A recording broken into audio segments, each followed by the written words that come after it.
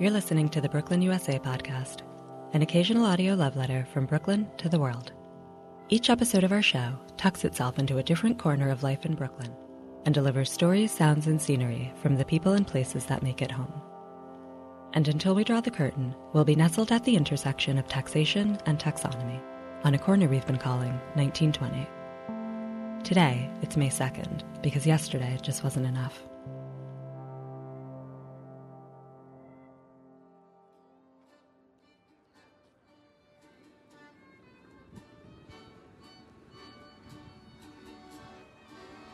In the tug-of-war between faith and forensics, science has often had the privilege of proof.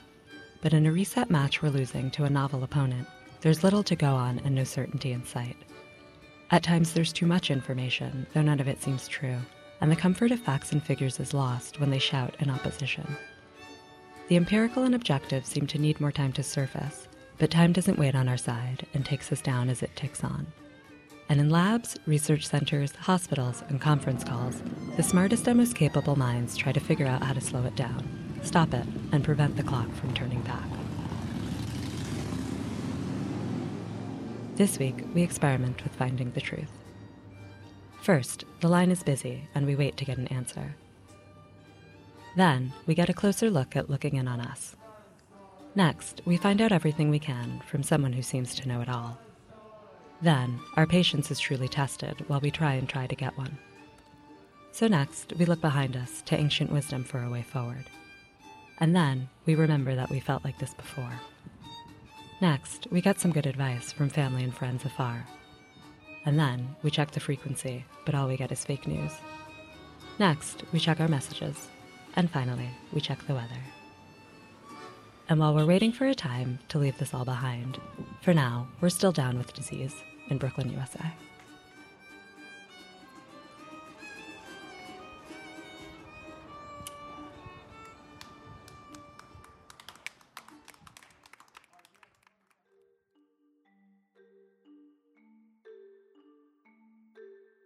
A few weeks ago, we heard from two NYPD officers, both sick and dismayed by the department's initial mismanagement of the crisis. They cited lacking protection and inefficient information, and by this week, one of them had finally gotten some answers.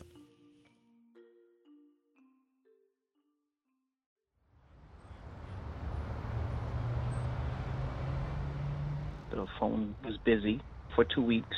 I kept calling, couldn't get through, and finally they called me, and they asked me what my condition was, and I explained that I have difficulty breathing, but I think I'm okay. And they said, well, on the 22nd, go back to work. Yeah, when you're out sick, they don't communicate with you. There's no phone calls, there's no emails, unless you have your department phone or department property with you, which normally you secure it in the department facility. You don't take that home with you, because ultimately you're responsible, and then you get punished if you lose it. So initially when I got sick, I got no type of guidance on what to do to either get tested or how to get better, anything. There was just no guidance whatsoever other than go to work and do your job. And there was no places that police officers could go and get tested. So after a week of symptoms and trying to get better, once I had the strength, then I took matters into my own hands and I got tested. I found out after the fact that there were some partners that affiliated with police department and they would test you, but at no point was this information sent to me, or I was never aware of that information until a police officer said, hey, this is available. But by then I already took care of it myself. And again, this was way after the fact when police officers were starting to get sick, were spreading it to other police officers and pedestrians, and this was weeks of being exposed to people in my precinct that had the virus. I called the Putnam County Department of Health. They gave me some numbers, but first they said you need to get a script. They also gave me some other phone numbers of doctors who would do virtual visits. They took my insurance. The doctor called me. I interviewed. Then he gave me a script to go get tested.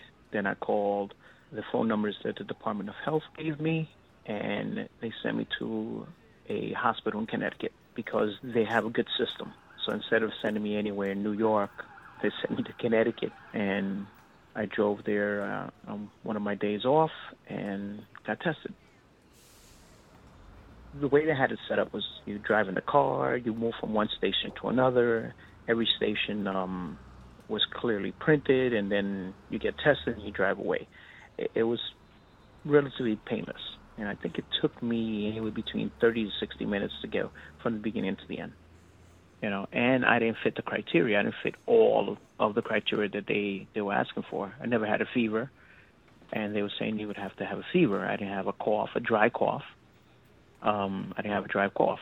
So, it was difficult getting tested and waiting for the results. Verbally, they told me it was positive, but I got to get the paperwork, and they're in the process of sending it to me. So it's a mission. I'm hoping that I developed antibodies, and hopefully I am immune to this strain of virus until next year. Then there might be a new strain of a virus.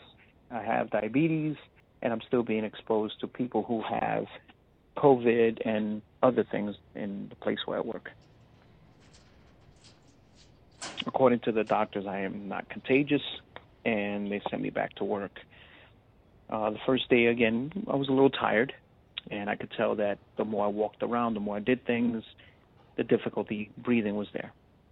So I would say I definitely am somewhere between 95 and 99%. I heard a lot of people passed away because of this virus, and I did not know it was that serious, that it was, people were passing away. It's not easy, and I'm happy that I made it to the other side, and the police department is ramping up on what they're doing. They're handing out masks. They're taking temperatures when you walk in. They're spreading out more. They're doing complete opposite of what they were doing when this epidemic started, and they're doing things better. It could be a lot better, but it is better, and you can see the difference.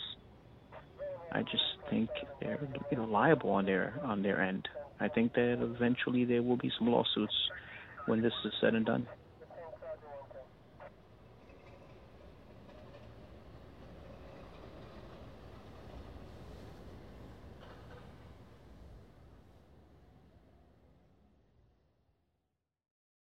Sentinel surveillance. Neologism, noun. A form of medical surveillance that uses selected institutions or groups to provide health data on specific diseases or conditions. Etymology. A compound formed by the unhyphenated combination of sentinel and surveillance. According to the Oxford English Dictionary, sentinel refers to one who, or something which, keeps guard. It comes from Middle French, sentinelle, and Italian, sentinella. No convincing etymology has been proposed for the word, but perhaps it comes from the Latin sentire, to feel, perceive by the senses. See sense, noun. Surveillance, according to the Oxford English Dictionary, means watch or guard kept over a person, etc., especially over a suspected person, a prisoner, or the like. Often, spying, supervision. Less commonly, supervision for the purpose of direction or control.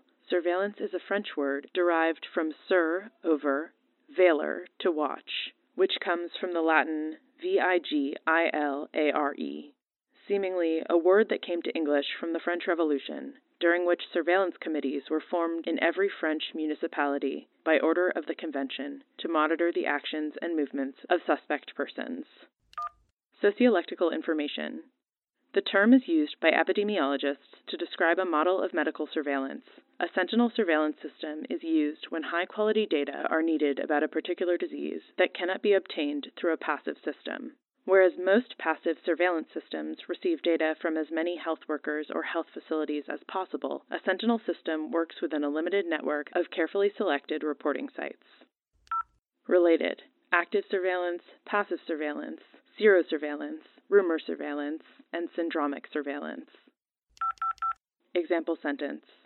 Since diagnostic kits were few and far between, public health officials proposed sentinel surveillance, asking local hospitals to provide swabs from patients with flu-like symptoms who tested negative for influenza.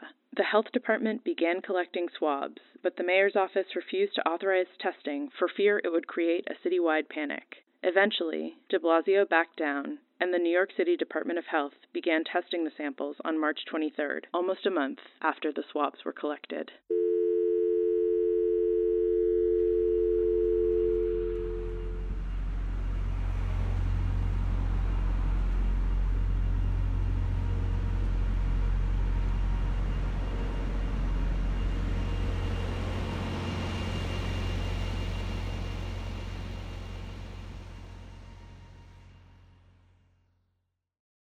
What is a virus? Well, there's nothing like it on Earth.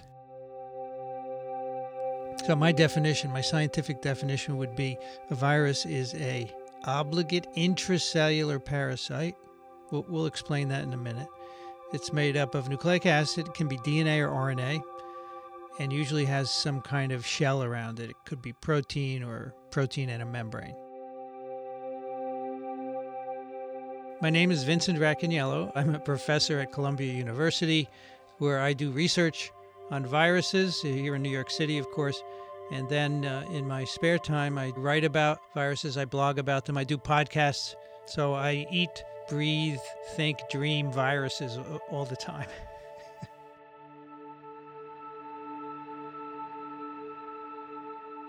Okay, so let's break it down.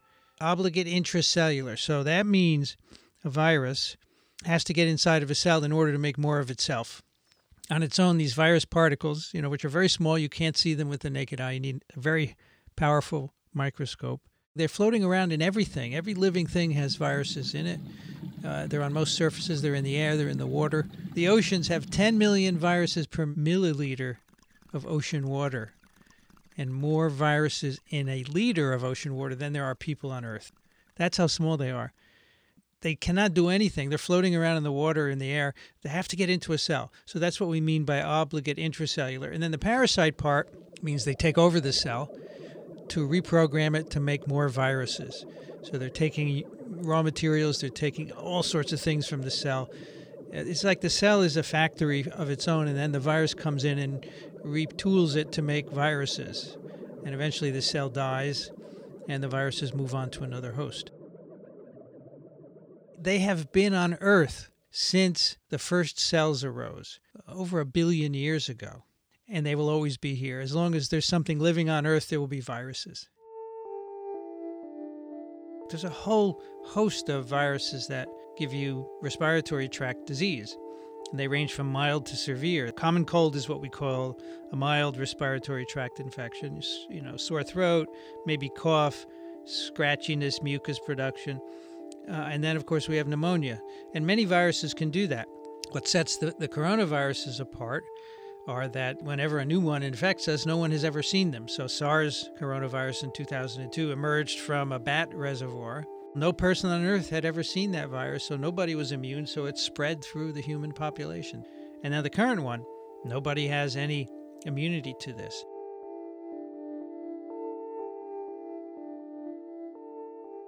So the first SARS-1, that was discovered in 2002, but we had already known about 2 other coronaviruses since the 60s that caused common colds, very mild disease. Nobody bothered about them because no one died and they weren't paid much attention to. Then in 2002, all of a sudden, this severe acute respiratory syndrome virus emerges, and then that focuses attention to the coronaviruses.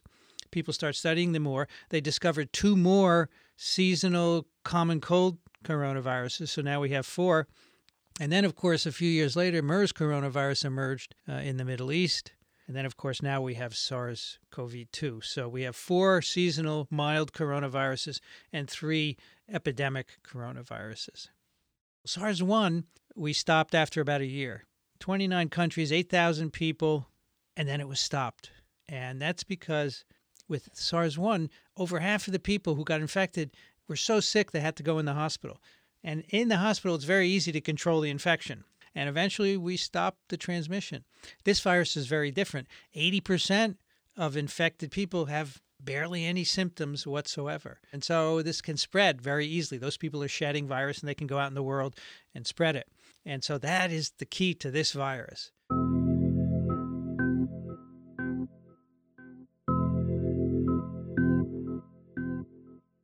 Now we are in the end of April, right? So we're going into May. And so this thing is declining.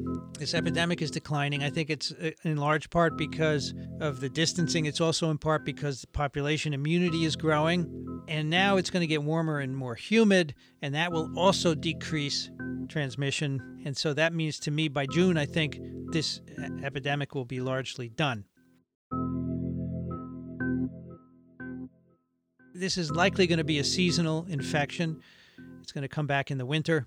The overall picture will be milder. There'll be a lot of infections, but I think a lot of people who have been infected will get infected again, and they won't even know it. And I think we won't have the burdening of the hospitals happening. And I think we'll get through this winter pretty much unscathed. And I think that's the cycle we're going to see for the next few years until most of the population is immune. And then this will become another seasonal common cold coronavirus.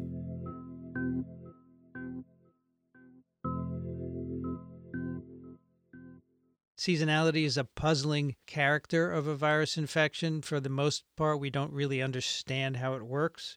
Influenza is seasonal, where you have a winter and a summer. So in the winter, conditions are dry and it's cold. And so the cold preserves the virus in the environment. But then the droplets that you exhale when you're talking and sneezing and coughing in the winter, they dry out quickly and remain suspended. In the summer, their droplets absorb moisture and they fall to the ground quickly, so their ability to transmit is impeded. Now, why coronas? Mainly because the seasonal coronas that cause common colds, they're seasonal, and they happen in the winter. You rarely see those in the summer, and I think this is going to be just like those. Obviously, we don't know, but I believe the combination of high temperature, humidity, and population immunity will knock down circulation very shortly. And this will end up being a seasonal virus after this.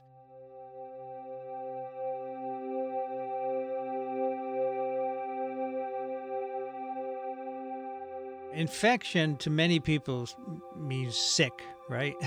But, that's not how we use the word. Infection just means the virus gets in you and multiplies. And you may or may not be sick, because right now you and I both have many viruses in us, but we're not sick. And that's because viruses can infect you and multiply and grow without making you sick. It's just the rare ones that make you ill. And so that's what we think will happen with this coronavirus. You'll recover from your first infection. You'll have some immunity, which will not prevent infection. The virus will get in you and multiply, but you won't get sick. You might not even know that it's, in fact, growing in you.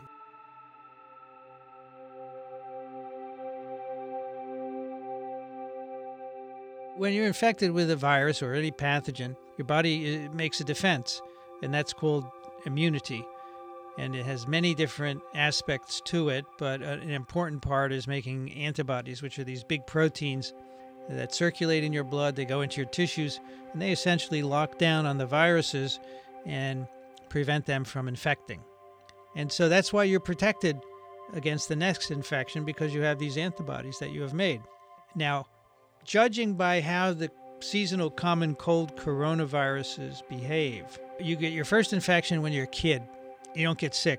As you may have noticed from this outbreak, kids are not getting very sick. Some do, but most don't. And that's a feature of these coronaviruses. So the common cold coronaviruses, they get you in your first 10 years of life. You make antibodies, and then they go down within a year after infection to pretty low levels. So you have enough antibody to protect you against disease, but not enough to prevent infection. So I think the same will happen here. I think you'll get infected with SARS-CoV-2. If you survive, you're going to have antibodies. They will decline within a year after infection. You'll get reinfected, but you should not get very serious disease. But the other issue that people are worried about is, are they going to mutate, and then the vaccine won't be any good, or my immunity won't be any good? To which I say, with all the experience we have from coronaviruses, including the 4 common cold coronaviruses and the 2 epidemic, none of those ever changed to evade immunity. What happens is the immunity wanes and the viruses can reinfect you, but they don't make you sick. So based on that history, I don't think there's any reason to assume that this virus will change in any way to evade immunity.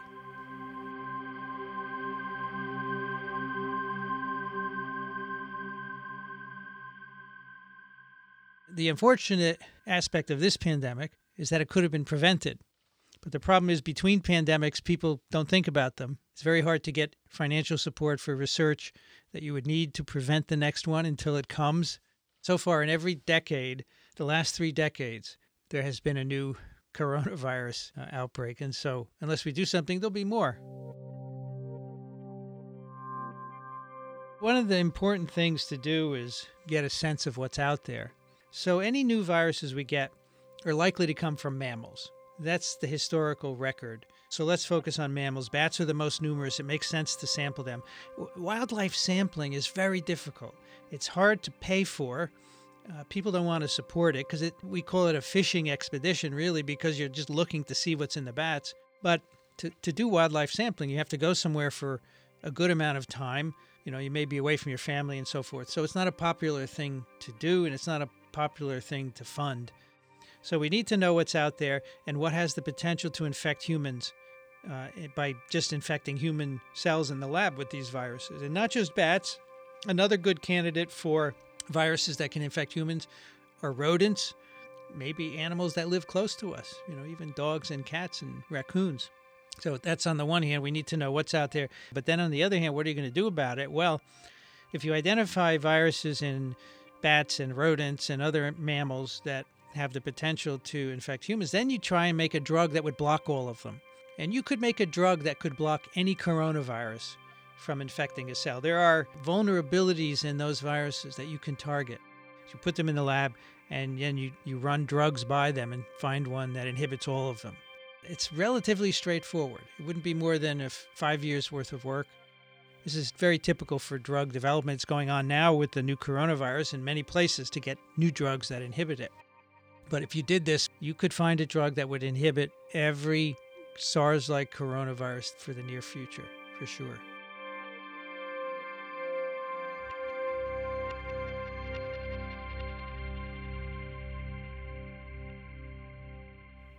I think the main thing that people should know is that the viruses that make you sick are pretty rare because you're assaulted with viruses on a daily basis. You eat them all the time. Your food is full of plant and insect viruses, and they pass right through you. They don't do anything. But also, we're colonized with many, many different kinds of viruses. And there's a growing recognition that they probably are beneficial for us, and a lot of research is going into figuring out how that works. And in terms of the planet, the whole balance of the planet really depends on viruses. So, for example, all those viruses in a liter of seawater, they're doing something. They're actually recycling organic matter so that it can be used. And if not for them, I think we'd be in big trouble. Viruses have this big role to play. And if anything people get from me, I want them to get this idea that they're not here to make us sick. They're actually beneficial, and the sickness is just an accident.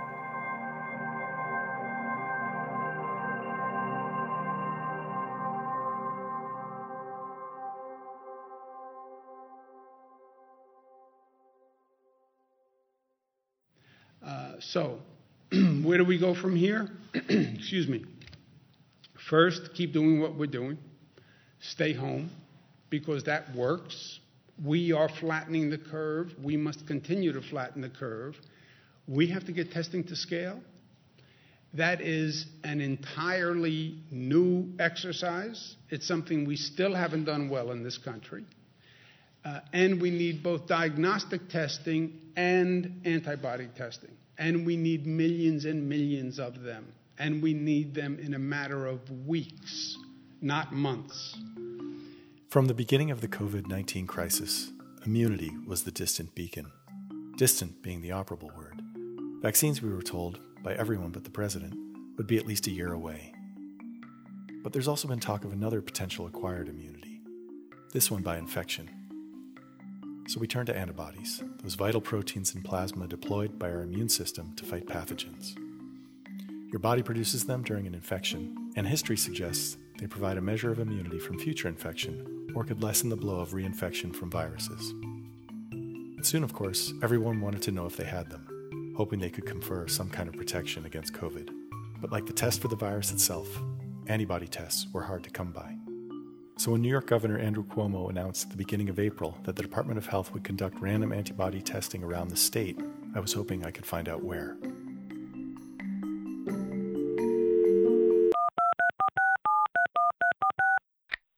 Thank you for calling the New York State COVID-19 hotline. If you are experiencing an urgent medical issue, please hang up and call 911. Your call will be answered in the order in which it was received. Thank you for calling New York State Coronavirus Hotline. How may I help you? Yeah, I was wondering, do you have any information on where one can get an antibody test? We do not have any information on that. And then on April 20th, the news started reporting that antibody tests were being conducted at supermarkets around the state, including several in New York City. But the hotline operators were also in the dark. I mean, we didn't have a heads up on that. We actually found out at the same time everybody else did that they were setting up random testing at supermarkets. And I think it's because of the limited amount of testing that they have. They didn't want probably thousands of people to show up for that. Okay, wait. Let me step back for a moment. First, what's the story with the state tests? These are random tests of anyone who may or may not have had symptoms, in order for the state to get a clearer picture of the rate of infection. But experts have said it could also be useful for those who've had a positive test for the virus. And I wanted to get the antibody test precisely because I couldn't get tested for the virus. In early March, my 15-year-old stepson came home from high school with a cough. Then on March 16th, my wife got a fever for a day and then lost her sense of smell, one of the symptoms more recently associated with COVID. Then on March 20th, I started getting aches in my chest, and then I lost my sense of smell, and it's yet to fully return. Then about 2 weeks ago, on April 20th, we wanted to bring my other stepson to the doctor for a lingering foot injury he got while skateboarding, but we had trouble making an appointment. So we called the COVID hotline for the first of many times. Yeah, we think we may have been exposed, but we think it's run its course. But they wouldn't allow us to come in until we could certify, I guess, that we did not have the virus. And so we're just trying to figure out. The only thing we can do is take an intake and then the positive or not. Sorry, say again. Hello? Hello, hello? Hello? Hello?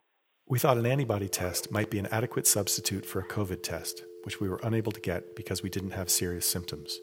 So we called half a dozen supermarkets around the state to find out about the antibody tests, and heard repeatedly that the Department of Health had come, gone, and may not be coming back. But then we learned that a friend had gotten the elusive test. Hey, Becky, how's it going? It's going well, thanks. How are you? I'm doing okay. So I heard... This is Becky.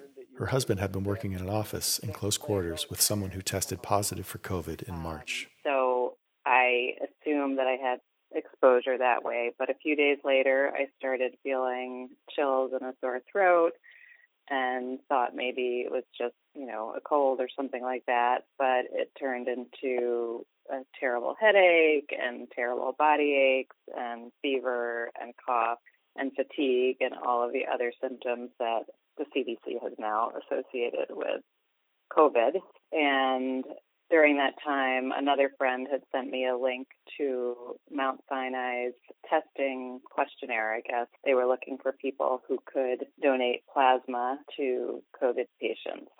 Doctors have been treating serious and life-threatening cases with the plasma of patients who contracted the virus and recovered.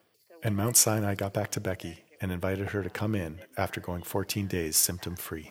You feel like, I won the lottery. I can go get an antibodies test. And mostly I thought it would be great to be able to donate plasma and hopefully, do something to help somebody. So I was excited to get it, and I did hope that I would be able to be useful to other people. So she went in on April 20th to get blood drawn. But then a couple days later, I got the results saying, well, no, they don't show any antibodies. I guess, surprise was my first thought. And, in a certain way, disappointment.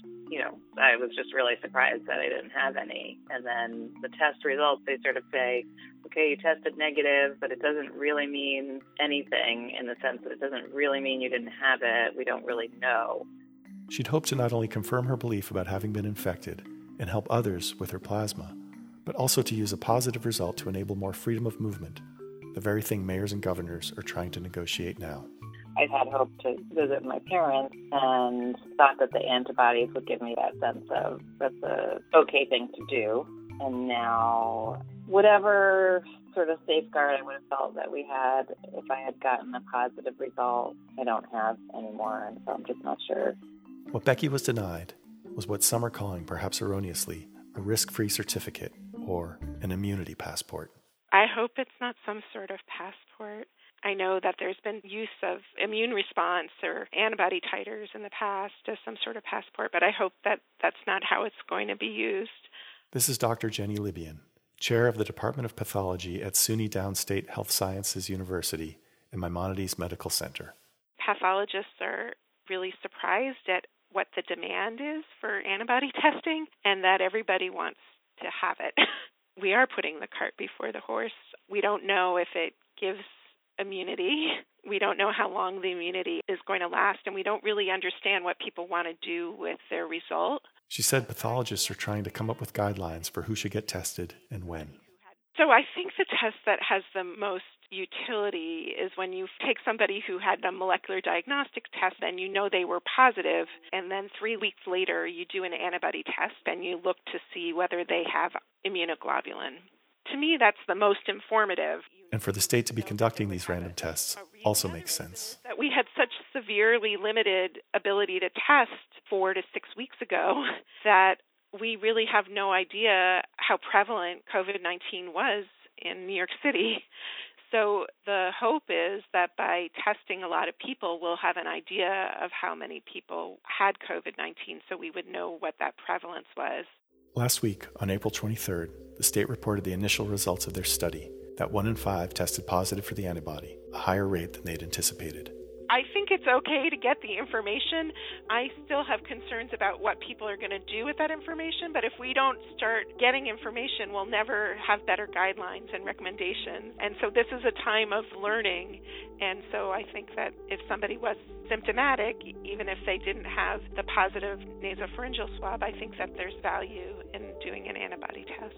But there are still so many unknowns with the virus and its antibodies. And she worries that people may be misinformed by their test results and cling to the dream of an immunity passport that could deliver something close to normalcy.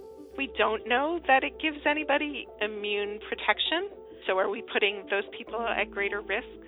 Are we encouraging other people to get sick in order to get an immune passport? Are we encouraging chickenpox type parties? I think that we should encourage people to stay healthy. I'm concerned about encouraging risky behavior. And then having different classes of people in general is always a worrisome thing. So I asked about the utility for the individual in getting a test. I think it's mostly psychological, therapeutic. I think that there's so much anxiety that just having anything, whether it's positive or negative, seems to have a real calming effect on people. And I'm not quite sure why, but I think there's just so much anxiety about, was I sick, was I not sick? And just the knowledge, whichever result it is, seems to help. There's so little certainty these days. Will I lose my job, be able to pay my rent? Will I get sick, lose a loved one? So much is up in the air. Knowing anything for sure can be a source of comfort. The fact that we actually found a way to get a test felt like a small triumph. Do you guys offer the the COVID antibody test? Yes. You do. And so if I make an appointment, just a regular appointment for lab work, could we come in and get that? Yeah, as long as you have a script from your doctor. After a week of searching and failed efforts to get a call back from the plasma donation programs, my wife saw that LabCorp, a company whose name I would mispronounce, was providing the tests. So we made an appointment, got a prescription, and went in. All right, thank you. You're welcome. Okay, bye-bye. Bye-bye. Here at a LabCorp for my appointment to hopefully get an antibody test. I'm a little bit late. Got to put on my mask and find out where I'm going. 3 patient's driver's license or photo ID. That's up on the tray. To the tablet. Please proceed to the tablet to register and sign in. Here to read the card. Aside from the elderly man in the waiting room coughing through his mask, things went smoothly at first. And then they didn't. I don't see you on my appointment list here. No? No? I have a confirmation here. My wife has one at 10. Do you see anything for her? No. So I should have my wife confirmed too, right? Okay, she's just with our kids though, outside. Go first. So I have to... Come right in. Okay, thank you. How long have you been doing the antibody test? Since Monday. Have you had a lot of people coming to get them? Yep. And you send the results to my doctor, or you... Yeah, your doctor will get the results. This doesn't test for the actual COVID. It just tells you if you have antibodies. You know that, right? Yes. Okay. Yes. All right. Okay. All right, thank you. So you. I'll have my wife come in. Yep. Okay, thanks.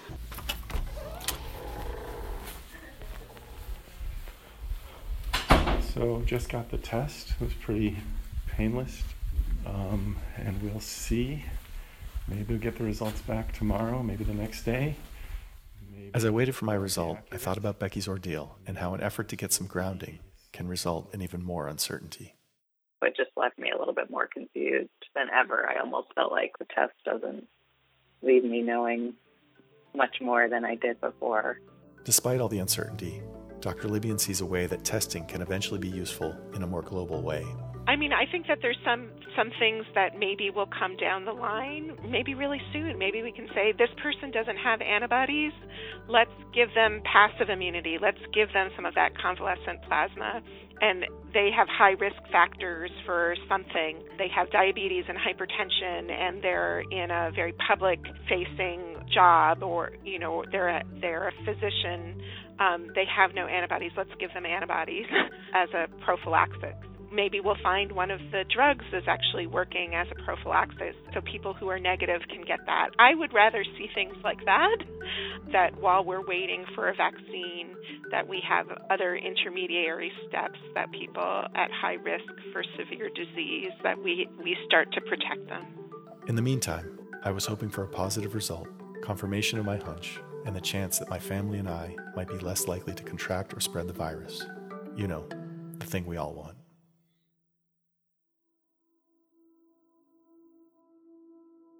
When I face existential spiritual challenges in life, and obviously this pandemic would be a perfect example of that, I typically find myself seeking refuge in the work of the medieval Sufi thinker and philosopher Ibn Ata'Allah as-Sakandari, whose work Al-Hikam, or the Aphorisms, is one of the most influential works in the history of Islamic mysticism. لا تستغرب غول الأقدار ما دمت في هذا الدار فإنها ما أبرزت ما إلا ما هو مستحق وصفها وواجب نعتها, which means do not be surprised when difficulties happen in this worldly abode.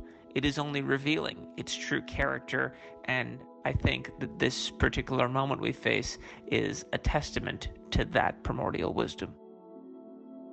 لا تستغرب وقوع الأقدار لا تستغرب ما دمت في هذه الدار ما دمت في هذه الدار ما دمت في هذه الدار ما دمت في هذه الدار. Assalamu alaikum. My name is Danish Faruqi. My name is Mariam Masri. I'm actually a nurse practitioner that lives in New York City. I am currently a visiting scholar at the Center for the Study of Genocide and Human Rights at Rutgers University and a doctoral candidate at Duke University. I currently am in the epicenter of the COVID-19 pandemic, and I've actually been working, and I still currently work with COVID-19 patients. I've been asked here to share my candid thoughts about Ramadan in the era of COVID. I have my good and my bad days. a lot of people have probably asked, like, how does the pandemic look like, sound like, how do I feel? It's a mix of a range of emotions. To say, it's really disorienting to not be able to partake in Tarawih prayer and to not be able to indulge in group iftars. Even though I think it's now day 6 or day 7, from a medical perspective, I was hesitant about fasting during COVID-19 just because I wear 2 masks during work, and so you're not breathing. You are breathing, but you're like, you kind of get dehydrated after a while. Having said that, and this is me speaking perhaps from the perspective of being primarily a scholar of mysticism, I've seen a silver lining in this. Again, everyone has their own philosophy, everyone knows their own body, so I'm not advocating for anything like, saying, hey, fast, don't fast, but it has been a unique experience fasting during COVID-19. It's been a wonderful opportunity to reconnect with all these beautiful souls in my purview scattered around the world. And FaceTime and Zoom have been wonderful outlets in that respect. Moreover, there's a big sense of loneliness. The social distancing has put an impact on me. Me being an extrovert, I am a very social being. I love being around people, but now it's all digital. Does FaceTime replace real human interaction? I don't think so, but you got to do what you have to do. I happen to be tending to my aging parents during this period, and that's also proved extremely edifying. I really look forward to Ramadan, going to the masjid actually, because I don't really have time to go during the year, but it's nice because this is the time where like everyone goes at nighttime to like meet and like pray Tarawih. Like I look forward to Tarawih, but this year it's been odd not being able to do Tarawih prayers in person.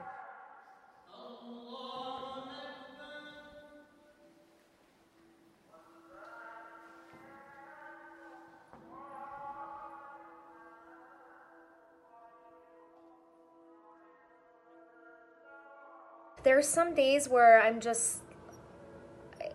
I have to stop and think, like, is this really happening? And I think what's the most frustrating thing is, and I've compared this a lot to school. I mean, I just recently finished my doctorate a couple of months ago. There was always like this end goal at the end. It's like, all right, here's the deadline, we're going to reach it, and you got to struggle to get there. The issue with this pandemic is we don't know when it's going to end.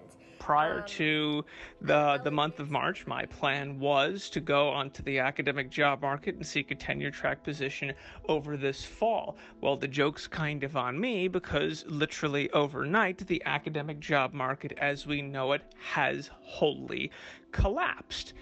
And for the next year, at least, universities are instituting across-the-board hiring freezes, major furloughs. There are even talks of some job offers already being rescinded. So, needless to say, it's kind of bleak. Now, I at face value, the first impulse was panic and cynicism, thinking, oh my God, what have I done? I've invested all these years of my life pursuing a doctorate for what? Having said that, I refuse to pity myself. There's a sad sense of like how stores are closed. You see these signs everywhere saying, sorry customers, due to COVID-19, we're no longer open. Some of them still and I'm especially concerned about what this pandemic and the devastation it has now wrought on the university system will mean for intellectual thought moving forward. I think that as we seek to reconcile with this pandemic, it may behoove us to fundamentally think the way we train and nurture intellectuals more broadly. I have used this as an excuse, or not as an excuse, as an opportunity to actually sit down and read the Quran and like read the verses, understand. So the way I look at it is this is another way of practicing Ramadan versus always having to go to the masjid. I do miss like going to iftars with friends, catching up with people that I don't normally catch up throughout the year. So while certainly this is going to be the most unique Ramadan of my lifetime, I also think that it may actually have some spiritual wisdoms that previous years haven't.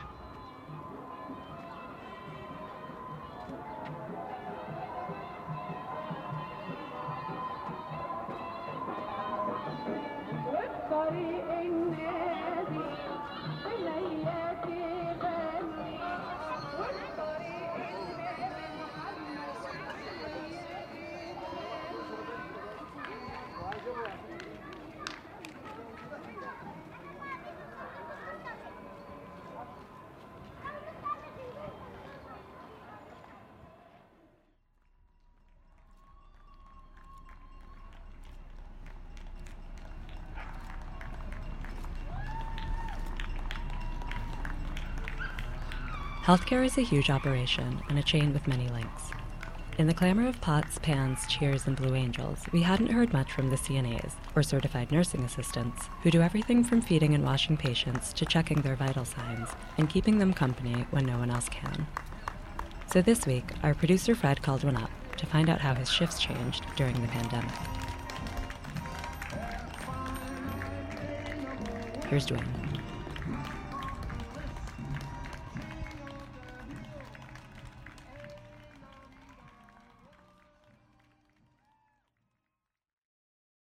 A certified nursing assistant is a person that you're really doing the nurse's job in a sense. The only thing you're not doing that the nurse does is handing out medicine. You have an assignment, and it could be like maybe 8 residents on your assignment. In the morning, when I get there and get myself together, you knock on the door, you greet the patient, good morning, Mr. So-and-so, asking how they are, introducing myself, I'm going to do this, I'm going to do that. Give them their breakfast. They could eat on their own, which we encourage. Then they eat. If they have to be fed, I feed them, wash them up. These days, they really don't come out of bed that much, so, just wash them up, put on a fresh gown or whatever. Change the linens if I have to. Fluff his pillow, make sure he's comfortable. Put the bed low, raise him up a little bit, and then I move on to the next one.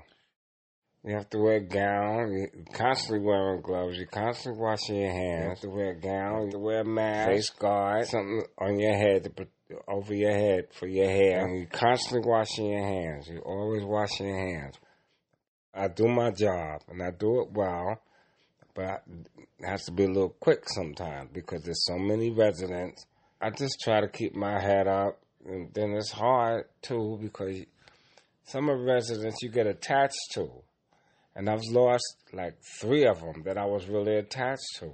You get friendly with them and they get to know you. They become like friends. They become your little favorites, like Mr. Arm. I just lost him. I love that man, but he's gone. Some of them get a little despondent because you can't have no visitors, so they don't see family anymore. They get kind of confused. They have what you call sundown, which is like they get real depressed when it gets dark because nobody came to see them and stuff like what they used to come and see them all the time. Some of them get real sad and, some of them give up. Some of them don't know what's wrong and why am I here and stuff like that. I've been at this place 2 years, and in 2 years I have several residents become like friends of mine, and now they're gone. I mean, people go, of course, but it's kind of surrounded by it. Like, you're with these people every day, and you get to know them. And you get to know their families when their families will show up. It's just so, it's just crazy. It's sad. It's like it came out of nowhere, like another disease, which we won't talk about, but everybody know what I'm talking about. Lost a lot of friends to that too, but I just try. I pray every morning before I leave my house, and I say, Jehovah, please, let me have the patience today. Let me do a good job today. Let me care for these people and keep my head up, because sometimes it's really, really hard to keep your head up.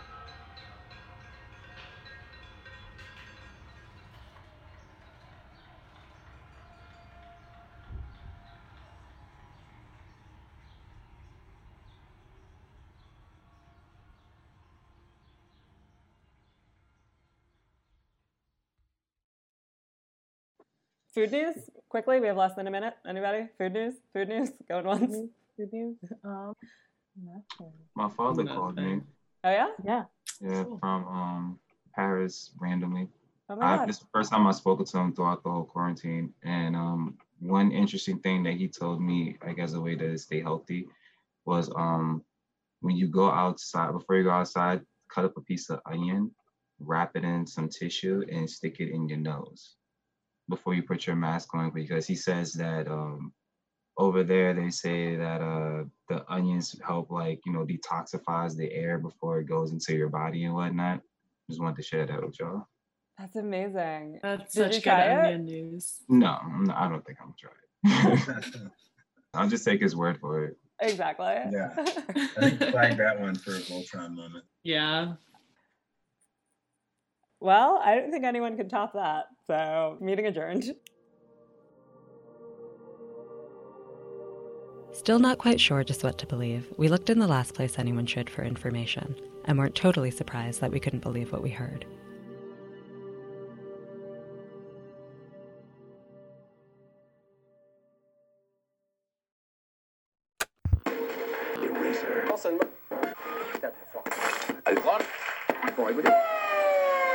Where do we start? Is there a virus? They are demolishing the official story of this hoax. This is news that your government is not telling you. They're taking a naturally occurring virus and then genetically modifying it to make a more detrimental virus, which they're breathing into their system. 2 hemoglobin. And when they hook up the 5G, that activates the nanobots and it kills you instantly. They took the SHC014 strain of the coronavirus and brought in the backbone from the SARS coronavirus and then inserted HIV and MERS on top of it, creating a technological sub-reality of 5G to which the human mind will be connected via AI in 2030. I have had further confirmation by a molecular scientist specializing in oxygen that this is actually a chimeric version developed here in the United States. And it was taking place right after Bill Gates was involved with a simulation of a pandemic before the thing came to public attention. People are sending out telephone messages on video, but you don't hear our news people saying one word about this. Medical phenomena that don't make sense. There is no virus bacteria that jumps 13 feet. Beaming this desperately destructive 60 gigahertz FIVEG on humans. Not only in the street, they had a lot of them in the ocean that were swimming. It affected the fishermen that were out there. They dropped dead right in the boats. By electromagnetic, technologically generated Wi-Fi. It defies every logical aspect of science and medicine. I have no medical advice on this topic. I'm simply asking. COVID-19 conspiracy ? I know from all the postings on the internet that 5G is being sprayed for the last umpteen years. Despite a moratorium by the U.S. government. Can we start to consider that just perhaps, just maybe, this thing is not what we are being told? There is no COVID-19. We demand to know the truth, and if we don't get that truth, we're coming for you. And please take my comments with a grain of salt. Don't believe anything I say. Do your own research. And again, it's hammered.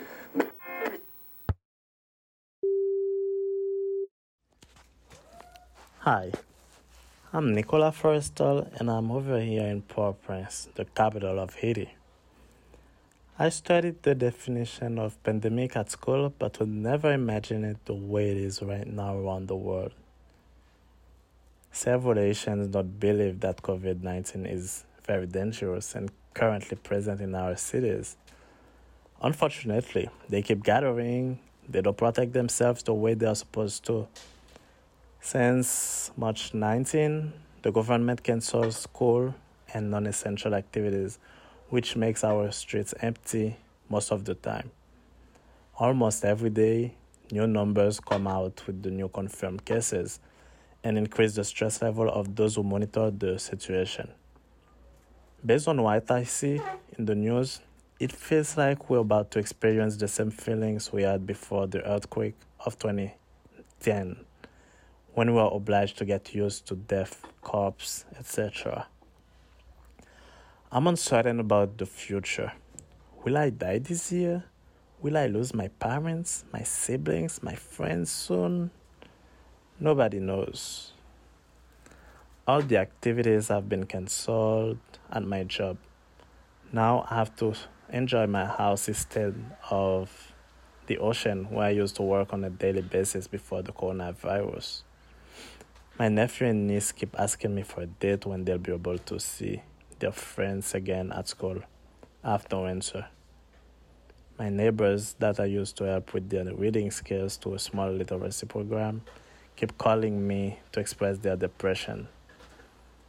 They tell me that they feel like they have two options: die from COVID-19 or die from hunger. Deep inside, I feel weak. I feel broken. But I have to be strong to help them have some hope in the future. I started helping them get some masks, food, gloves, soaps with my own savings. How long am I gonna be able to keep up? As some old leaves are falling from trees right now and new ones are growing, hopefully life will become livable again.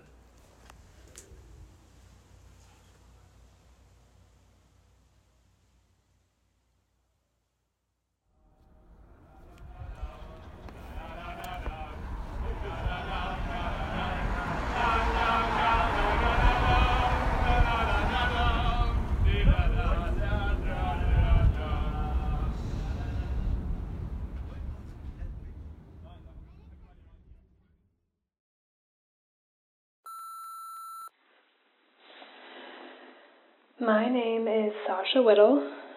I am calling from inside my bathtub. It's the most soundproofed area that I have. A story. I got yelled at for not running in a mask by an old woman. And I felt so bad about it that I cried afterwards.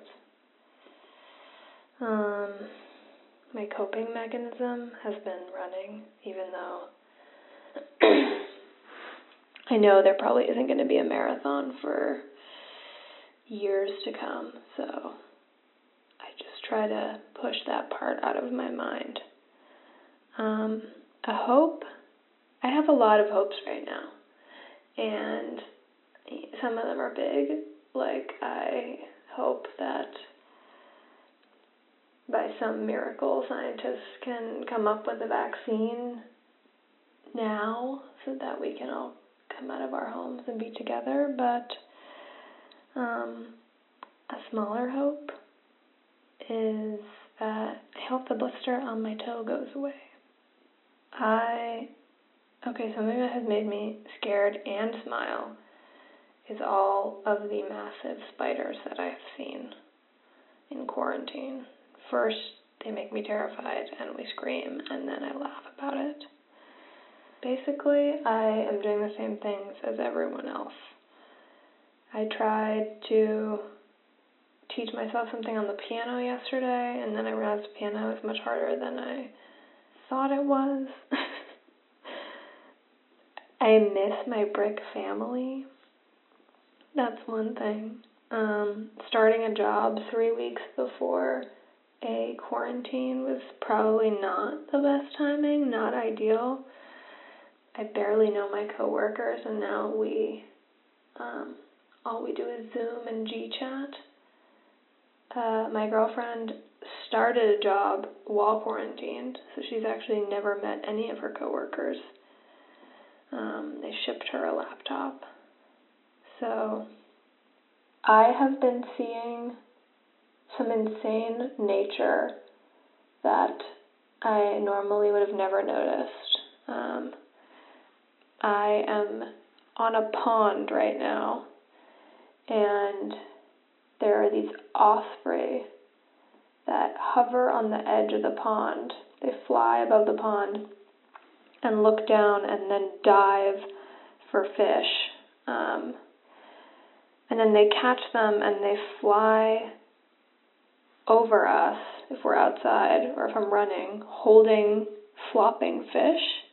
And I don't know how I've never noticed that and thought about the fact that there are probably millions of fish in the sky at all times.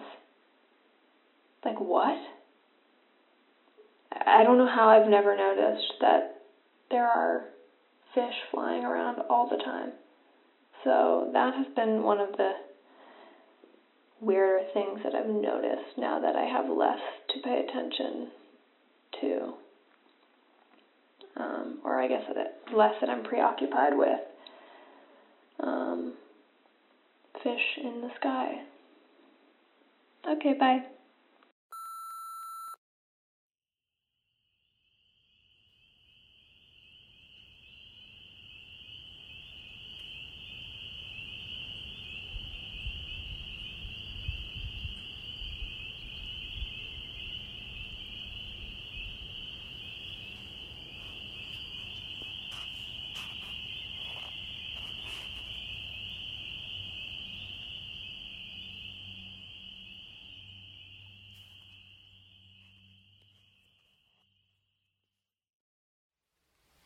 Weekend weather with Griffin. Weekend weather with Griffin. Hey everyone, it's Genie Meteorologist Griff City talking about the weekend weather. Your city, Brooklyn, USA. Friday, high 65, low 52. It will be rainy. Saturday, high 71, low 54. It will be sunny. Sunday, high 71, low 56. It will be cloudy. Did you know that about 8 million people live in New York City? Thank you for listening, Brooklyn.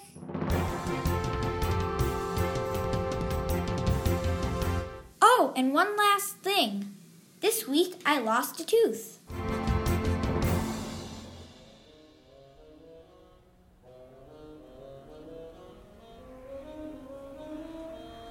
Brooklyn, USA is produced by me, Sasha Matthias. And me, Emily Bogosian. And me, Shireen Barahi. And me, Charlie Hoxie. And me, Carol Palmer. And me, Ross Tuttle. And me, Mayumi Sato. With help this week from Fred Brown, Brick Radio Junior Meteorologist Griff City, Lauren Germain, and Taylor Cook. If you want to send us a message, check the show notes for a link to our handy guide on how. And if you'd rather reach out the old-fashioned way, call us at 917-719-0021 and tell us your name, where you're calling from, how to reach you, and anything else you want to get off your chest. We're here when you need us, and we can't wait to hear from you. If you like what you hear, comment, like, share, and subscribe, and follow @BrickTV on Twitter and Instagram for updates. And while you're there, follow @BrickBrooklyn for updates on all the arts, music, and cultural programming we're presenting at Brick by Home. And if you want to perfect your presenting skills, check the show notes for a link to Brick's online media education portal. For more information on this and all Brick Radio podcasts, visit brickartsmedia.org/radio.